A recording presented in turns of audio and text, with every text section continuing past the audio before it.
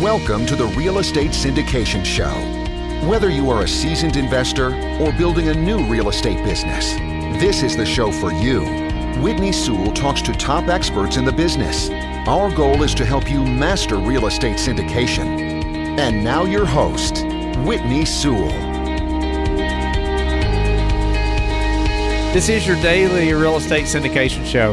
I'm your host, Whitney Sewell. Today, our guest is Jacob Garza. Thanks for being on the show, Jacob. Whitney, thanks for having me this morning. Now, I'm honored to have you on the show. Jacob is a co-founder of REAP Equity. He focuses on developing and overseeing REAP's growth strategy and takes a hands-on approach to manage the firm's capital expenditures projects. His goal is to execute their value-add business plans and ultimately realize their investments to generate attractive risk-adjusted returns for their investors.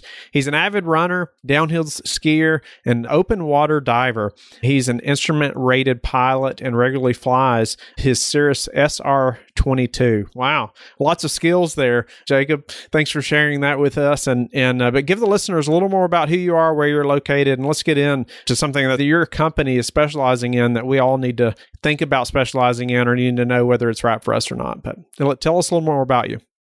Yes, Whitney. So we're located in San Antonio.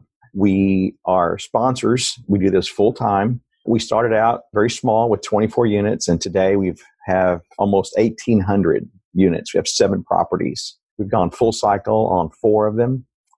And it's a business my wife and I started about 5 years ago. And we're also passive investors. So we own properties passively in other markets, approximately 6 passive investments. So that's what we do. Nice. So your company, obviously you all have grown a lot in 5 years. You're doing really well. But one thing you and I had discussed is that you all self-manage each of those properties. Is that correct? So, I've heard different takes on like why we would self-manage, why we should not. Some people say, no, I'm going to hire that out to a professional team that does this all the time. And then other people say, no, I can do this better myself. I can manage it better. I can oversee it better. I can adjust the expenses or monitor the expenses and all those things. But I'd love to dive into when you all started to do this and why. Certainly. So let me first say that we have third-party managed before. And most of our passive investments that we're in are third party, and they're very successful. So you can certainly do it both ways. I think what has driven us to self-manage our properties is we can control the expenses better. I think the level of execution probably is a little bit better on delinquency, turnover rate. We can control the experience, if you would, on the properties a little tighter. But there's a lot of companies out there that are doing that extremely well. But I think when it comes to it, we probably run a little leaner. We don't have a lot of executives and owners in our management company. We make most of our income, just to be candid, off of the carried interest in there. And we also invest our personal money in all of our deals. So I think that's probably the advantage that we're able to get. And then return, I think our investors are able to fare a little bit better. So that's some of the advantages that we've had with third party. So, you start, the 5 years ago, you all started buying multifamily or investing. When at that time did you all say, okay, we need to start bringing this in-house or building that team out, or was it from the beginning? So we started out with a 24 unit property, and I was able, fortunately, to sell a business that I had in 2007. So in 2012, we moved from Dallas to San Antonio, and we purchased a 24 units. We were able to do this full time.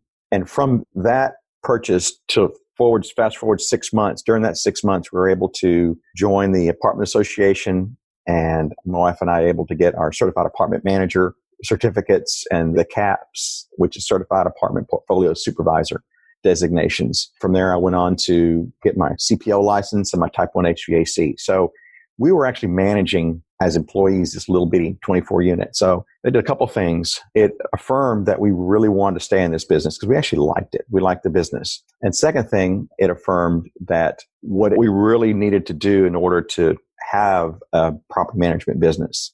So we bought a 28 unit and 143 unit. But at that time, Whitney, that was about 300 units. And I think we bought another one. So we really weren't large enough to bring on and commit to a management company. So we went third party from about 300 units to about 1,000 units. And again, that worked well for us. But at the 1,000 unit mark, that's when we decided we had enough. We could bring on a regional manager, open up an office, hire some accounting people, get some computers in, start managing at the 1,000 unit level. And that's what we've been doing since then. Nice. Okay. So, did you have the same management company or third party managing all 1,000 units at that time? We went through two. Two? Okay. We had a firm outside, and then we've got somebody here local. Okay. And so what was it at that time, though? I know at 1,000, you said, okay, now we could afford to do this. We have enough units, and we could start bringing this in-house. And I guess, you've probably heard this argument as well. Well, I can focus more time on finding another deal or investor communications, all those things, as opposed to all the time it's going to take me to build this team to manage, to self-manage. And I've heard both sides of the coin, of course, but I just love, just your, how you argue against that and how this worked for you all. Well, I'll use the word discipline. We treat our property management company like a third party as much as we can. It's tempting to go downstairs where they are on the first floor and we're on the fourth floor, or walk on property with them and give some directives to the managers. And we just don't do that. So it's a slippery slope, and you can get cross-eyed, if you would, on both businesses. But I think having that experience doing the asset management role for the third party really helped us understood that you can't just walk on property and just start stirring the pot. I mean, or pick a battle that's really insignificant, or bust them up on a $70 charge on the GL. So having that awareness, I'll tell anybody out there to start your third party. And if you can kind of draw those lines and stay in your lane, I think the third party is probably something that might work for you. And that's how we do it. It sounds like you spent a lot of time educating yourself about management before you took this on, correct? I mean, not everyone is into the day-to-day operations as, like the actual management team, and to understand the things you just mentioned to that detail, which, like I said, we should, but not everybody is. But it sounds like, you received a lot of training before you took this on. What kind of difference have you seen in your business, from just being able to manage it better? What do those numbers look like? Or can you give us some examples of how this has improved your business since taking this on? Sure. We probably run about 15% leaner expense per unit. And it certainly has helped us. But I think an overall strategy is the same. And I think for the viewers out there, for your viewers, we're first and foremost an investment firm, right? That's what we do. We take people's money, and including our money, and we make it grow, and we're stewards of that. So with that, I think comes the asset management role. And if you can become a good asset manager and communicate your 10 KPIs and put the overall vision of the property and drive that through the regional director and drive that through the employees on each property, you're going to do just fine. I think you'll pay a little more for it maybe with a third party, but again, those elements, all these indicators that are out there, you can be just fine and do really well. You mentioned 10 KPIs. What is that? Oh, key performance indicators. Key performance indicators. Awesome.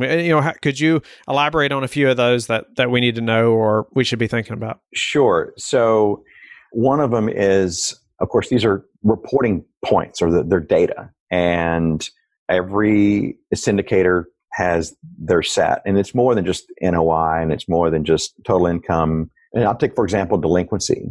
My belief is there are some things that control delinquency well before the 5th or the 10th of the month. There are things that happen on the leasing end, on the property walk, that help that delinquency number. Well, we have a set of KPIs that make sure our properties are doing these things. So on the 5th, we're collected.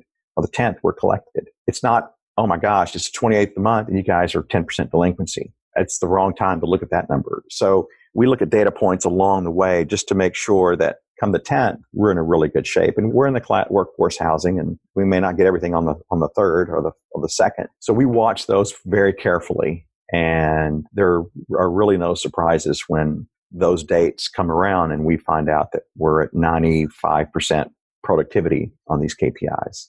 Do you see yourself having your own management team, company, for the foreseeable future? So for as long as you can see now? Probably. I think the challenge for us also becomes when we start purchasing outside of San Antonio. It's not worth it for us to put a regional in an office, or even just a regional if we've just bought a 200 unit apartment. And we are looking in Houston and Orlando and Phoenix and some of the areas that are out there. So I think third party management is a very viable option for our investors. And that's why I do play both sides, because I think they're both viable. And until we have enough scale somewhere, for example, a Houston, third party is the way to go. Nice. So that was going to be my next question as far as the locations of your assets. Are they all in, one location? It sounds like they are. Currently, they are in San Antonio. Yes. Okay. Mm-hmm. And so how many employees do you have on that team to manage these units, the 1,800? Sure.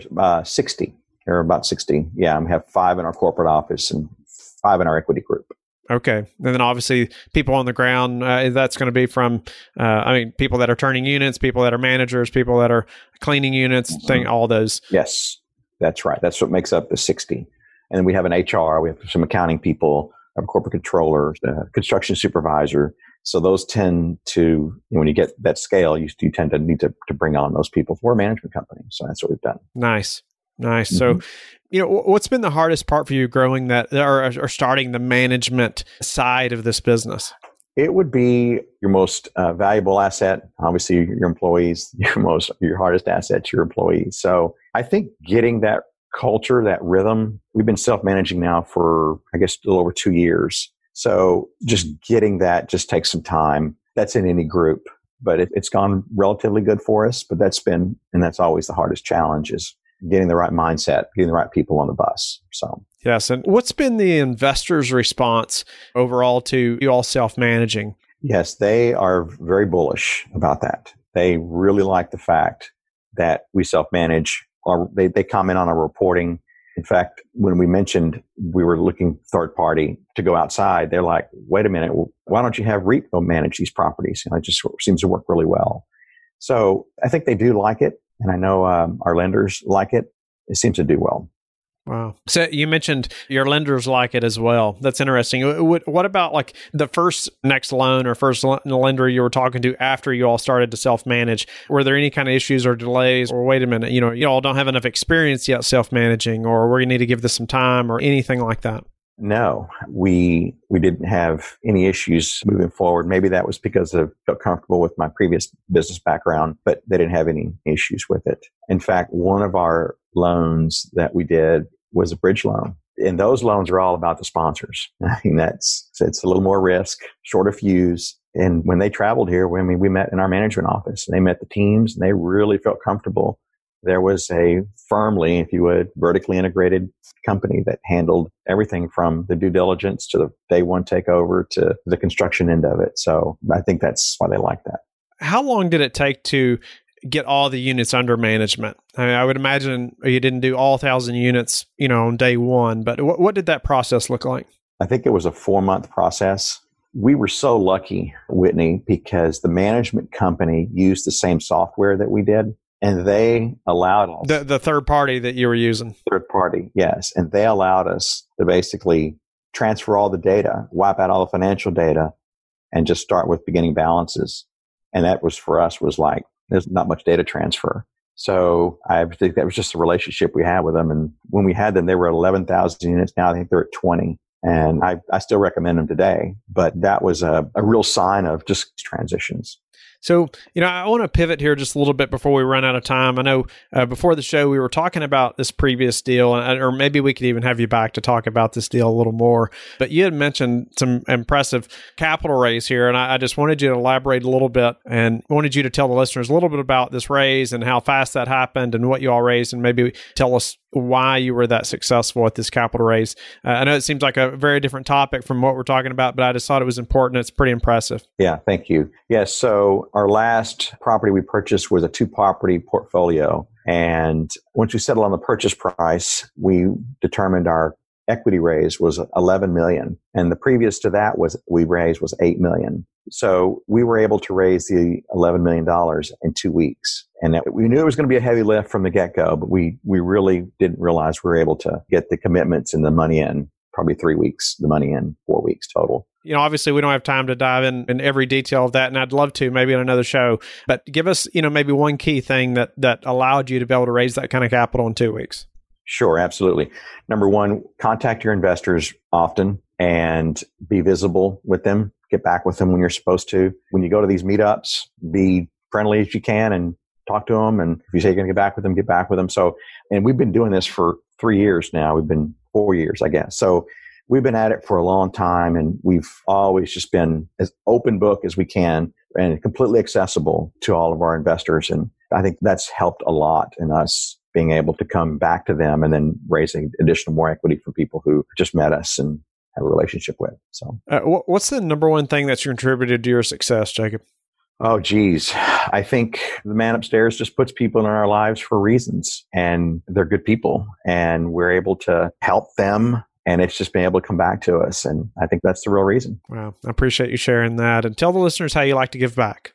From an employee standpoint, we're very generous to our employees who come to work for us. They're very hard workers. It's hot here. It's not easy keeping a property. So that's one thing. And then we're just various donors, large and small, to various organizations. And our kids were here in San Antonio in a private school, and we help them out. And then we just help us various activities that are out there. Our time is spent really with our family, so we're not spending a lot of time, but we're able to write the checks, and that's been very rewarding and gratifying for us because we see people out there doing really good things with that. Awesome.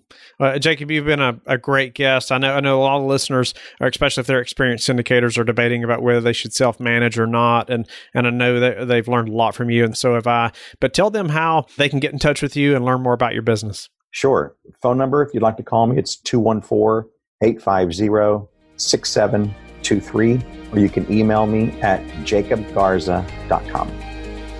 Thank you for listening to the Real Estate Syndication Show, brought to you by LifeBridge Capital.